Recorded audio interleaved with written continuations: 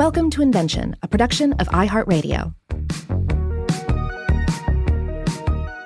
Hey, welcome to Invention. My name is Robert Lamb. And I'm Joe McCormick, and we're closing out the year here with Your Own Voices, another episode of Invention Listener Mail. But I gotta say, before we get into the emails, Robert and I were just talking about how we had to address probably the largest thread that's ever happened in our Facebook discussion group, which was people reacting to the idea of microwaving water and saying, like, why don't they have electric kettles in the United States? Yeah, so, we have a lot of international listeners, and I think part of it is something as mundane and everyday as heating water. Mm-hmm. It's something you don't think about. You don't think about how do they heat water in other countries. And then outside the United States, you might be listening to the show. You might hear us talking about the usefulness of microwaving water to heat it up for things. Mm-hmm. And they might think, and apparently some people have interpreted this as being an admission that we do not have electric kettles. Mm-hmm. And now, little known fact, in Tennessee, we only heat up water with a blowtorch. Incorrect. Stop spreading misinformation, Joe, about American water heating practices. But no, the truth of the matter is, I know from my own standpoint, I use an electric kettle every day. It is just a kettle with plugs into this little stand. The stand itself plugs into the wall, mm-hmm. and I instantly get hot water, which we use around the house to make tea, to make coffee. I make my coffee using an AeroPress, mm-hmm. which, as far as inventions goes, is a fabulous coffee brewing invention. I've been begging us to get advertising from them, from that company for a while. I've also wanted to get coffee money. Yeah. If we can get Chemex as a sponsor, I think that'd be great. If you're listening, coffee companies, we're down. You just need to reach Send the out. cash. But anyway, I use hot water for that, and also for other incidental uses, such as adding a little hot water to the cat's food so that it is even wetter to try and keep this desert creature from drying out and dying on us. But weirdly enough, there are other times and places where I don't use the electric kettle even though it's there. Like if I need to heat up, say, a honey syrup for a cocktail. Mm-hmm. For some reason, I never think to use the kettle. I always use the microwave for that. I got to say, I don't have an electric kettle, and this has made me think maybe I need to get one. Yeah. It seems like it's a very fast way to heat up water. Hopefully very efficient too, right? And it's also great for me if I'm making coffee at the house. It's probably a day when I'm working from home, so I'll go through this ritual where I'm like, all right, I think I need some more coffee. Mm-hmm. Turn on the kettle, let it heat up. I'll work a little more while it's heating up, and then I'll get carried away with what I'm working on. Now the water has heated up, and now it's getting cool again, so I have to turn it on again. Mm-hmm. So second or third time, I actually remember to make coffee. If you're heating up your kettle on the stove, it won't stop screaming at you. It won't stop screaming at you, and or forgetting that it's there can have disastrous effects. Mm-hmm. So all great reasons to have an electric kettle in your life, in my opinion. Anyway, all that to say, we actually do have electric kettles here in the United States. They are not something that's hard to find. Though I will say, I don't know if they're extremely popular, at least not in the way they seem to be in like England or in the UK. Right. And one of our listeners on the discussion module, the Stuff to Blow Your Mind discussion module, they chimed in, coffee's more popular in the United States than tea is. Mm-hmm. Again, that's not to say that people don't drink tea. Lots of tea drinkers in the United States. Tea is very popular. But I don't know, maybe that is part of it. Like there's not that there's not a tea culture, but tea culture is not as predominant and all-encompassing as one would find, say, in the United Kingdom. Okay, have we sufficiently beaten the electric kettle, beaten it to death? Well, until we actually do an episode on the electric kettle and discuss where this invention came from. What's an actually, I think, very interesting electric cooking device we could come back to is the rice cooker. Oh, yes. Yeah, I'm a big fan. Yeah, I think we've discussed that before as well. We use one all the time. All right, maybe we should look at this first message from Melissa. Melissa says, "Hello, Invention Pod people. On a recent Stuff to Blow Your Mind listener mail special, of course, that's our other podcast, Stuff to Blow Your Mind. If you're not already listening, check it out. Melissa writes, Robert seemed excited about the idea of an invention episode on knives.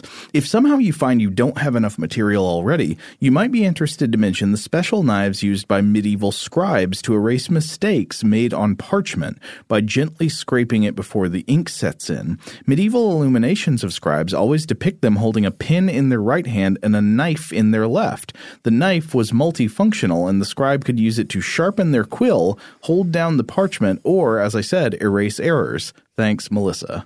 Yeah, that's a good point. I think that the scraping of manuscripts has definitely come up on Stuff to Blow Your Mind in the past, talking about grimoires and perhaps about unfinished works.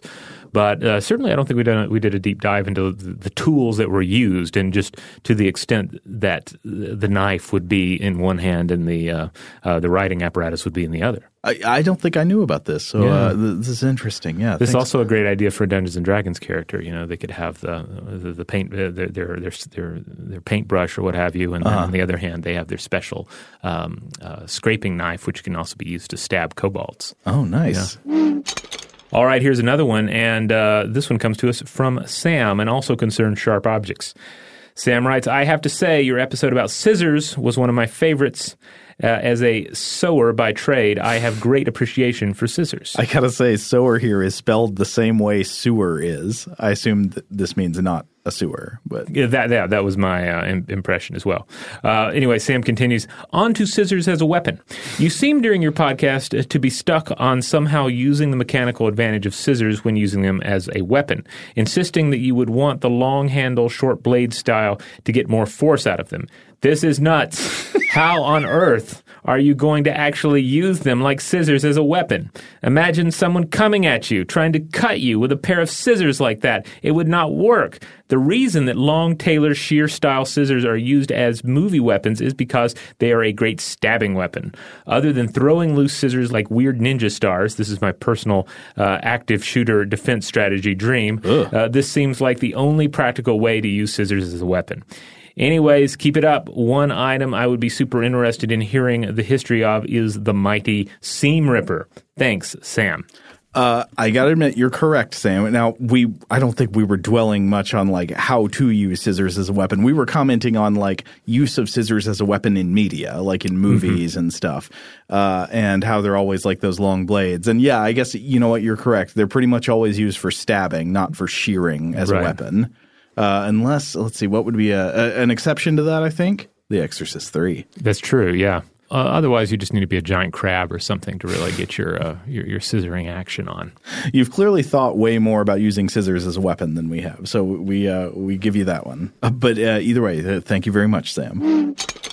Should we move on to? We got a bunch of messages about the microwave. Maybe we should do that next. Yeah. Since we started the episode off by talking a little bit about it. Now we specifically asked if anybody out there had ever tried to cook a turkey in the microwave, like those old, horrible recipes.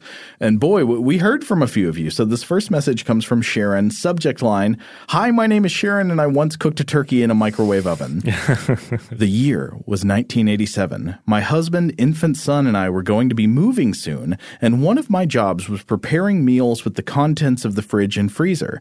I hit a roadblock in the freezer as it contained a turkey, a gift from the recent holidays. With a non-working oven, I was left with the stovetop or the microwave oven as options to cook the turkey. The microwave had been an extravagant gift from a former employer in 1982 and came with an extensive manual which of course included directions for cooking a turkey. After an encouraging long-distance call with my mom, I prepped that turkey for the microwave. I don't recall all of the details, but I do remember being pretty excited about actually using the temperature probe that was a standard issue with microwaves of the day. Per directions, the turkey was cut up and cooked in pieces, temperature probe inserted. I think that's a good move instead of trying to cook it whole. The end product was very tasty. Not, of course, like an oven-roasted turkey with that yummy brown skin and drippings for gravy, but definitely edible. Thanks for jogging my memory on this culinary adventure from long ago, and I do wonder now why I didn't just move the turkey across town and roast it in an oven. Thank you for Invention and Stuff to Blow Your Mind, podcasts which make my commute painless, Sharon. That is exactly the kind of story I wanted to hear about the cooking of the turkeys. Though it does raise the question, who gives a whole turkey as a gift? Like That is a strange gift. Because it's a production to deal with this turkey. You're basically giving somebody a project and making demands on their freezer space. It's halfway there to my favorite kind of gift, which is a really unmanageable pet.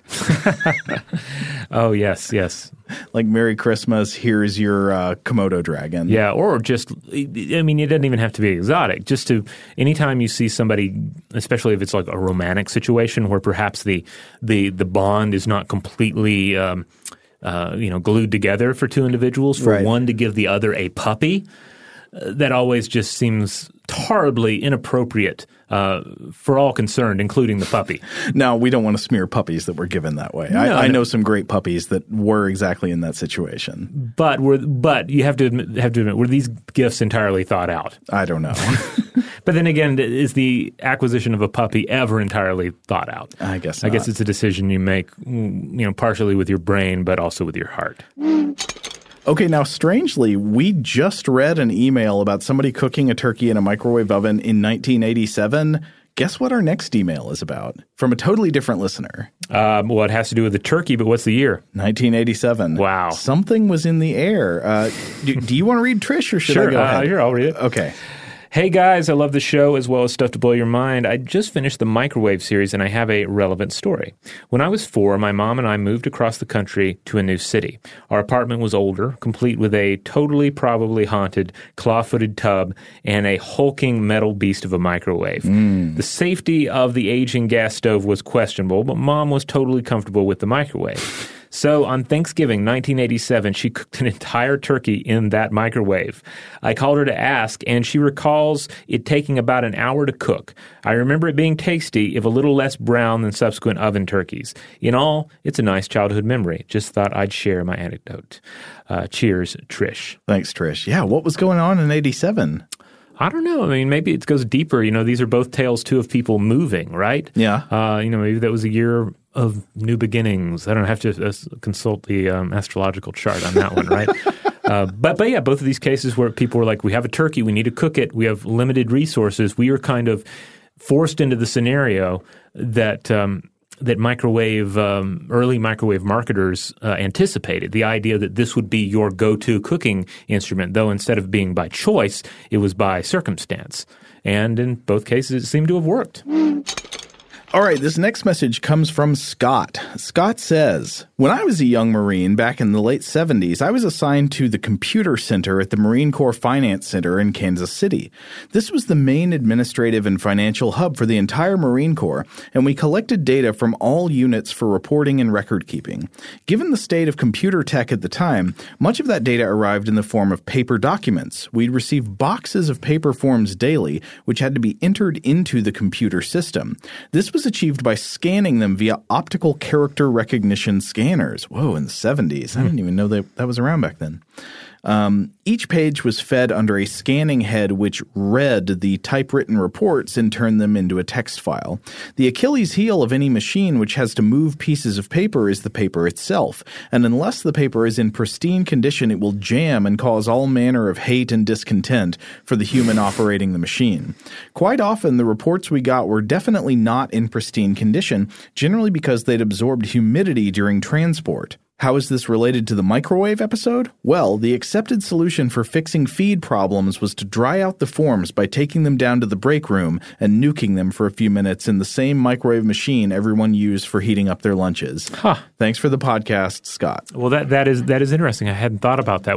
I think we touched briefly on the idea that there are industrial uses for microwaves. I think it was with lumber, right? Right, yeah. That was the example of the walk-in microwave we found. Yes. That made the events of whatever that movie was possible. The one with the kids. Spy Hard, Kick-Ass. That's it. Seth, our producer, just told me. All right. We have another microwave missive here. This one comes to us from Evan. Hey, Robert and Joe, I wanted to let you know of a fascinating microwave application that you didn't mention on your recent microwave shows. It's called microwave-induced sintering and is being used in the production of metal parts using a 3D printer. That's sintering, S-I-N-T-E-R-I-N-G, which I believe that word came up in our episode on The One Ring on Stuff to Blow Your Mind. Oh, okay. Anyway, he continues. These printers use a plastic binding agent to help shape metal powder into a specific part. Yes, we definitely talked about this. And which metal was it that we were talking about? Tungsten? Something maybe? like that? I don't know. Go back and check out that episode if you want more sintering action. Anyway, continues. The plastic is later burned off, and the remaining metal powder is heated just enough for the metal to form metallic bonds, but not enough for the metal to become a liquid and lose its shape. This process is called sintering and is currently being done with convection ovens. The downside is that sintering can take over 12 hours to complete. But in recent years, companies are starting to come out with microwave-based ovens that can sinter these metal powder parts in 30 minutes or less. This speed increase happens because microwaves induce an electric field on the surface of each metal particle. Current then flows between the metal particles, quickly and efficiently heating that region so that the metal bonds can form. This is the same effect that makes putting bulk metal objects in the microwave dangerous. The electric field on the surface of the objects can severely shock you or burn your food, but it can be an effective way to heat metal powders to high temperatures. The technology isn't perfect just yet and may take a few more years to really make an impact in manufacturing.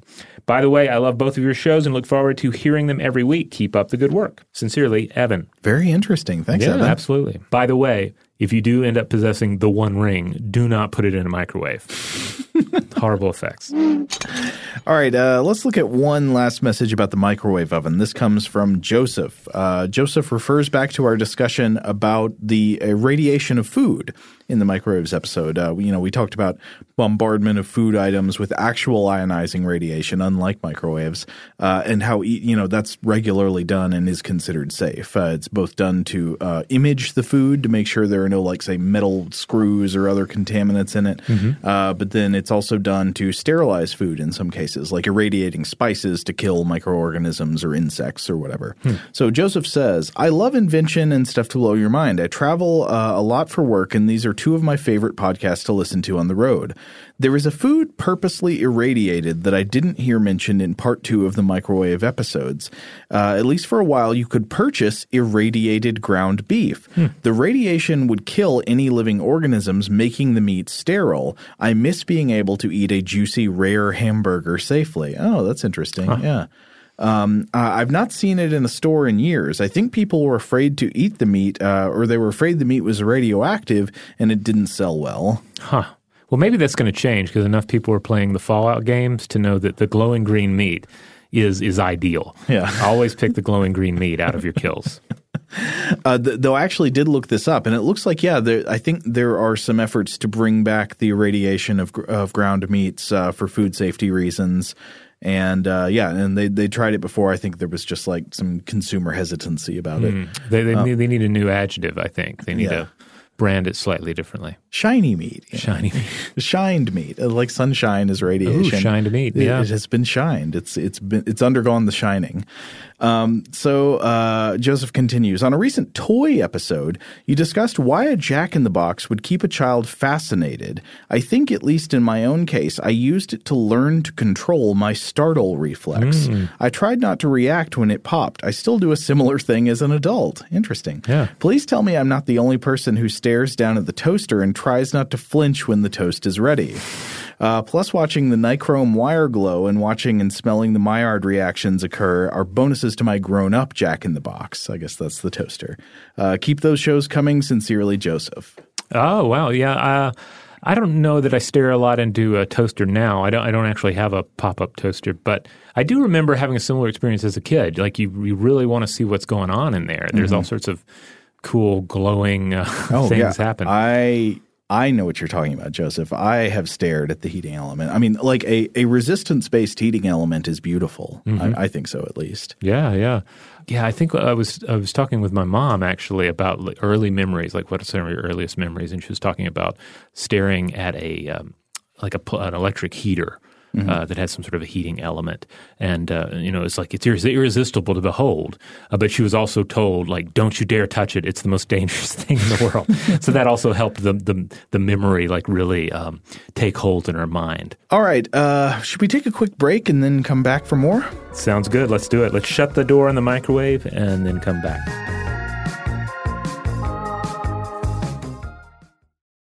All right, we're back, and let's talk a little bit about bubble wrap. This one comes to us from Matthew. Matthew says, love your show. You were talking about bubble wrap. I was in the Marine Corps returning from a deployment in 1989. Again, we're in the 80s here. And again, we have another Marine writing in. And at the welcome back ceremony, all the families were there, spouses, kids, etc. In a rare moment of brilliance, they had rolled out large rolls of bubble wrap in sheets on the floor of the hangar to keep the kids busy. My son was only 3, and that is all he remembers of the day, popping the bubbles. He's 33 now and has been in the Marine Corps himself and returned from a deployment. I was there, and the bubble wrap is still the main feature for the kids. That's so great. So much changes while the basics never do. Oh, that's wonderful. Thank you so much, Matthew. All right, this next message comes to us from Olivia, also about bubble wrap. I think this is in response to us talking about why it is so fun to pop the bubbles. And so Olivia says, hello, Robert and Joe. In the most recent Invention episode, in the last 5 minutes or so, y'all discussed squeeze balls, fidget spinners, and just the human inclination to be messing with stuff. I'm not aware of any research at the moment that I can point you to, but I can give some anecdotal information on the topic. I don't know if y'all plan to do an episode. This may provide some background as to what to look into. So for one, these items can be categorized as STEM toys or fidget toys, and within some of the friend groups I run in, they're super popular, especially within groups where a lot of us are neurodivergent, specifically having either ADHD or autism. I have ADHD myself, and I find that it can be very difficult at times to concentrate without having something to do with my hands. As this feeling can be common to the two conditions listed above, many of us turn to fidget toys as a convenient way to keep our hands busy. As a side effect of this, my neurotypical friends, those without ADHD, autism, or any other such effect, have had the chance to be exposed to these toys when they wouldn't normally, and often they find they love them and will go out and purchase their own. But if you want to see more examples of the types of toys that exist out there, and she links a STEM selling website below. Many people will fidget with whatever they have, but there can be a stigma around using items specifically designed for it. Back when fidget spinners were at the height of their popularity, there was some controversy within the neurodivergent communities about it. Specifically that because of their popularity, spinners and many other toys were getting banned from classrooms. This was due to the fact that toys that are very active with lots of motion, like spinners, can work different for different kids. Neurotypical kids will tend to be more distracted by these toys instead of aided by them in concentration, like they do for neurodivergent kids. So on one hand, while these items were becoming more normalized and making them easier to get into the hands of kids who could benefit from them, they were also being banned from the environments where they would specifically be the most useful. Anyway, the one toy that prompted me to write in is the Infinite Bubble Wrap Keychain. I'll attach a video below of someone using it. I haven't had the chance to use one myself, but some of my friends absolutely love them. While the experience isn't identical to bubble wrap proper, my friends say that it scratches the same itch tactily as the classic product. Plus, it's small and reusable, so it's always convenient. Also, I'd just like to say thanks so much for making both Invention and Stuff to Blow Your Mind. I've been listening since the first episode of Stuff from the Science Lab and have been a loyal listener since.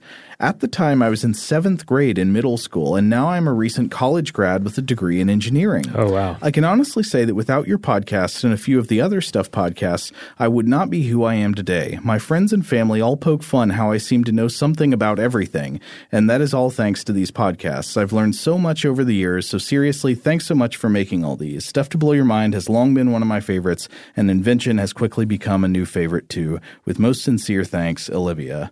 Oh, well, that's very sweet. My heart is melting. Just about made me tear up there. Yeah. Yeah, I mean, it'll be next month in January. It will be 10 years since the first episode of a show launched titled Stuff from the Science Lab, which was then rebranded into Stuff to Blow Your Mind. So, yeah, we're coming up on, for me, a decade of podcasting here. Yeah, I know it's been a heck of a journey for you. It's been a heck of a journey for me, the part of it that I've been here, and yeah, and so thank you so much for getting in touch, Olivia. This was wonderful. Now, I loved all that she had to say, though, about fidget toys in general and helping some people focus, serving as a distraction to others. Yeah. I think that's very insightful. I know we've talked before on the show about our own personal experience with things like this. I think it was the episode of Stuff to Blow Your Mind about imaginative worlds and daydreaming and even maladaptive daydreaming. And I spoke on how when I was a kid, especially, I would need to have a rubber band in my hand. Yes. And twiddle with that rubber band, especially when I was daydreaming, like that it would aid in my daydreaming. It was like a talisman almost. Yeah. And I was also very specific about the color. It needed to be green or red. I would have probably settled for orange as well, but brown and gray were not going to cut it. And I don't need those anymore, but I do still find myself, especially in the podcasting booth here, I need something for my hands. So like right now it is a partially torn apart Sharpie, an orange Sharpie. And weirdly enough, it has to be orange. I get a little perturbed if I don't have an orange Sharpie to use. But ideally, I need to have like a squishy sandbag. That's better because if I drop it, it makes less noise. But I can definitely still, at this point in my life, understand the need to have something in your hand to fiddle with in order to keep your mind focused on something. Oh, yeah. I understand the feeling. It's powerful. All right. What are we looking at next here? Oh, let's see. We have one from Amy. And it looks like this one is going to mention bubble wrap, but also a little science fiction. Amy writes, "Hi, Robert and Joe. I just listened to the Bubble Wrap episode on Red Dwarf, Season 3, Episode 5, the episode Time Sliders. Rimmer goes back in time to tell his younger self to invent, quote, tension sheets. Bubble wrap that is meant to be popped for its therapeutic effect because a kid he went to school with did and became wealthy.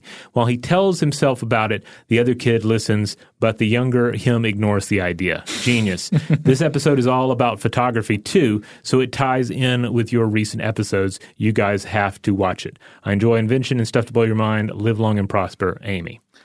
This is not the first bit of listener mail we've gotten about the show Red Dwarf, which I've never watched, but it seems like it dovetails with the number of things that come up on our podcasts. Yeah, I vaguely remember catching a little of it back in the days, on cable. I don't know if it was on Sci-Fi or maybe even on one of the comedy channels, but I remember catching part of it, but never really getting to dive into it. I have friends who are really into it, though. We also heard from a listener named Prudence who had some stuff to share about bubble wrap, but I think more importantly said a topic suggestion. I would love to hear the history of autopsy. That would be interesting. Get into autopsy, vivisection, just sort of general anatomical exploration. I think this may have something to do. I don't want to mind read Prudence, but it may have something to do with our talk in the caskets episodes about the needs for human cadavers in order to do medical dissections. But yeah. I mean, there's got to be taboos that come and go about that through history, and like how were the standard practices first created? Yeah, totally. All right, let's look at an email we got about our episode on the telescope. This comes from our listener, Dimitri. Dimitri says, "Hi, Robert and Joe. I was listening to Invention since episode 1. You announced it on Stuff to Blow Your Mind, and I love it. Finally, you touched a topic that I'm passionate about, astronomy and the telescope, so I decided to write in. First, one curious observation. Up until recently, 2016 to be precise, we have only seen the universe using the electromagnetic spectrum. Different wavelengths of it, yes, but still a single type of information. But then came LIGO, the Laser Interferometer Gravitational Wave Observatory. In 2016, for the first time, we could see the world through the eyes of gravitational waves. I guess that for early telescope users like Galileo, it was similarly eye-opening. I definitely can compare this LIGO to the first telescopes coming online. By the way, all of the human senses have to do with electromagnetic force." I was trying to think for a second there, like, wait a minute, like touch and smell. But yeah, I guess chemistry and physics that's electromagnetic fields and forces. Yeah, so yeah. Dimitri continues, "Second to your discussion about the stars, I've lived in different cities my entire life and don't see many stars very often, but I photograph the night sky. Recently, I went to the darkest sky place within a 2-hour drive from my home with my family, and I saw the Milky Way with naked eyes. You can find the image, and then he links to his Instagram page to find the image with the center of the galaxy. He says it's definitely surreal to lie on your back and see all those stars. Moreover, and then he links to another image, you can even see a faint spot of Andromeda, a galaxy 2.5 million light years away. This is another level of excitement that I discovered at home later." Oh boy, Andromeda's, we got a date with Destiny lined up with Andromeda in the far future, and that's going to be exciting. Yeah, if you could live long enough, that image would definitely come into sharper focus for you. All right, on that note, we're going to take one more break, but we'll be right back with more Invention Listener Mail.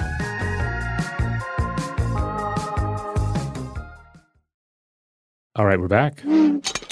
All right. This bit of listener mail comes to us from Irene. Irene writes in about canning. We did an episode dealing with this, and I'm not going to read the entire email. First part of the email is basically Irene expressing how much she loves canning, which is all wonderful. We love to hear about people's enthusiasm for a particular invention. But then she goes on to discuss our interest in canning or potential interest in canning. She says, I believe it was Joe, or maybe both of you, who expressed some interest in trying your hand at canning. I highly encourage you to try it. There is no more gratifying sound than that of the lid popping down when you pull the jars from the canner and they begin to cool and seal. That pop is the sound of success, and I never tire of it. I usually shout yes for each jar lid that successfully pops for me. You can improvise almost everything you need for canning except for one tool, and that's the jar lifter, aka canning tongs. There is no substitute for canning tongs, and you'll risk injury if you try to pull a hot jar out from the water with anything other than canning tongs. This comes from the horse's mouth as one who suffered a nasty burn trying to retrieve an errant jar from the boiling water using a regular pair of tongs. Don't even try. Fortunately, canning tongs are very inexpensive and can be found at most grocery and discount stores. There is an element of danger in canning with all the hot water in the canner and usually another pot of hot syrup, brine, pureed apples, and other items. With 2 large pots of boiling something, I've gotten burnt, cut, and nearly set wooden spoons and pot holders on fire. So the danger thing adds a little bit of fun. The pop of the lids sealing successfully is the payoff for the heat, the work, and the danger. The real joy is giving people something delicious in a jar, especially when they don't expect it. Jump in and give it a try. Thanks again for exploring an odd topic near and dear to me. Keep up the good work and keep the episodes coming. I'm almost always listening to podcasts while I'm canning. Best regards, Irene. I'm glad she brought up the canning tongs because I remember I honestly don't remember if it was my mom or my grandma that definitely had the canning tongs around. And I guess if you can't picture them, you need to look them up. But they are a pair of tongs, generally like sort of doubled, wide enough so they can grip a can. But I remember as a kid, they were really fun to play with because, they're essentially this right size to grab your own arm or someone else's arm. Right. And or pick up toys in a way that normal tongs, don't do as well. You know how much we love a tool that doubles as a toy. Yes. Especially a kind of dangerous toy. Yeah. Robert, we actually had just had one come in recently that I thought you might like. So do you mind if I read this one from Jeremy here? Yes, go for it. Okay. Jeremy says, I just finished your 3rd toy episode, and I wanted to let you know how much I've been enjoying your podcast. I listened since the first episode, and I am a fan. Ironically enough, as you finish up this episode on toys, I am putting together a miniature of my game of choice, Age of Sigmar. I understand Robert plays 40K. I think that refers to Warhammer 40K or right. Yeah. He's referring to my painting of Warhammer 40,000 figures, and he's talking about what was originally known as Warhammer or Warhammer Fantasy.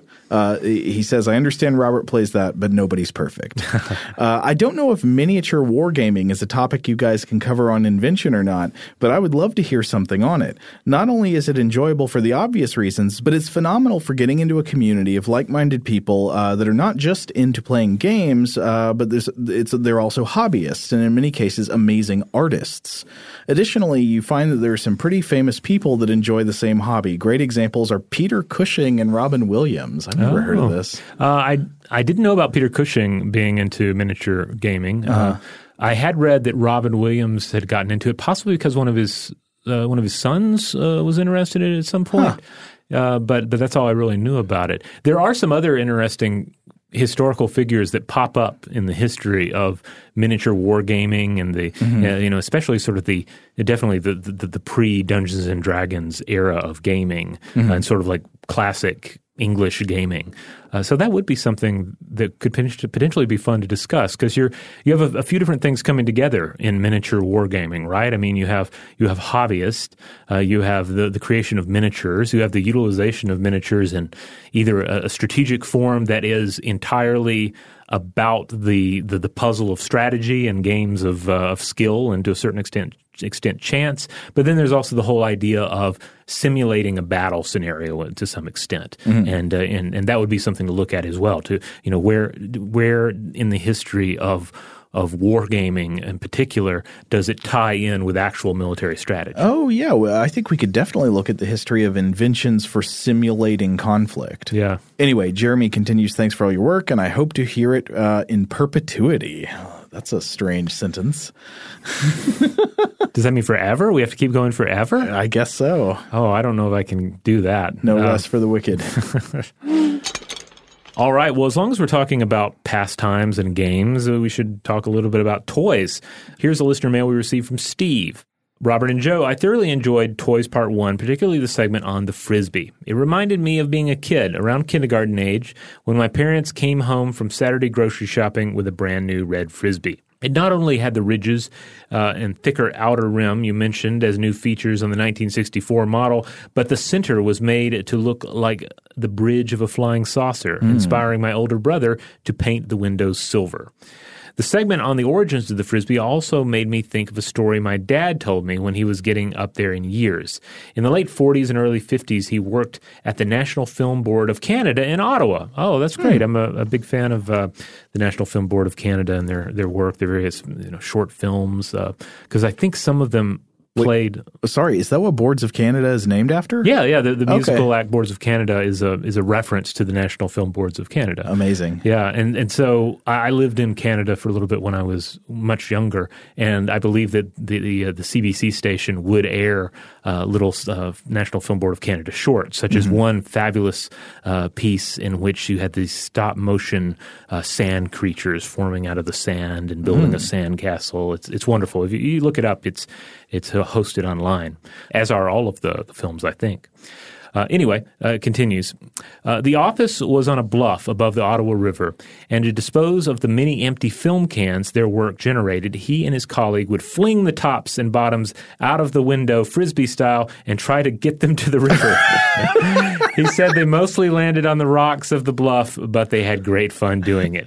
Looking forward to part 2. A little bit of lighthearted littering in the post-war period. Yeah, it was, 40s and 50s, it was a different time. But interesting, too, about the National Film Board of Canada being around back then. I say I'm a big fan of their films, but I've never really looked too much into their history. So I had no idea how back it went, evidently to the 40s and 50s at least. We got one message from Vivian that was actually one of a couple of messages we got about when we asked her, hey, is anybody still making like wooden jigsaw puzzles? Vivian says, hi, Robert and Joe. In one of your Toys podcasts, you were talking about puzzles. You were wondering if wooden puzzles are still being made. One of you said they knew about wooden puzzles for small children. Here's a link to a company in Canada who makes wooden puzzles. They are even fun for adults. I have a link to one below, and so I looked this up. This company is called Stumpcraft, and they make extremely elegant-looking, artistic kind of creation puzzles. Robert, I've got an image for you here. Ooh, that looks awesome. Yeah. Some very colorful fantasy imagery with like a third eye. Yeah, I'd be into that. Here's another one they got. Looks like some... Ooh, kind of like an alien landscape, or I guess it's supposed to be the Badlands. Yeah. I like it. All right. We're going to go ahead and close up the mailbag with that one. But obviously, we would love to hear more from Invention listeners as we roll into the new year here and consider all new inventions to visit. Inventions big, inventions small, inventions that are clearly game-changing, and inventions that also have, a less pronounced effect on life, but still change the shape of human life as we know it. So, by all means, reach out to us. Let us know what you would like to hear. Huge thanks, as always, to our excellent audio producer, Seth Nicholas Johnson. If you would like to get in touch with us with feedback on this episode or any other, to suggest a topic for the future, to maybe get a piece of listener mail featured in a future episode, or just to say hi, you can email us at contact@inventionpod.com. Invention is a production of iHeartRadio. For more podcasts from iHeartRadio, visit the iHeartRadio app, Apple Podcasts, or wherever you listen to your favorite shows.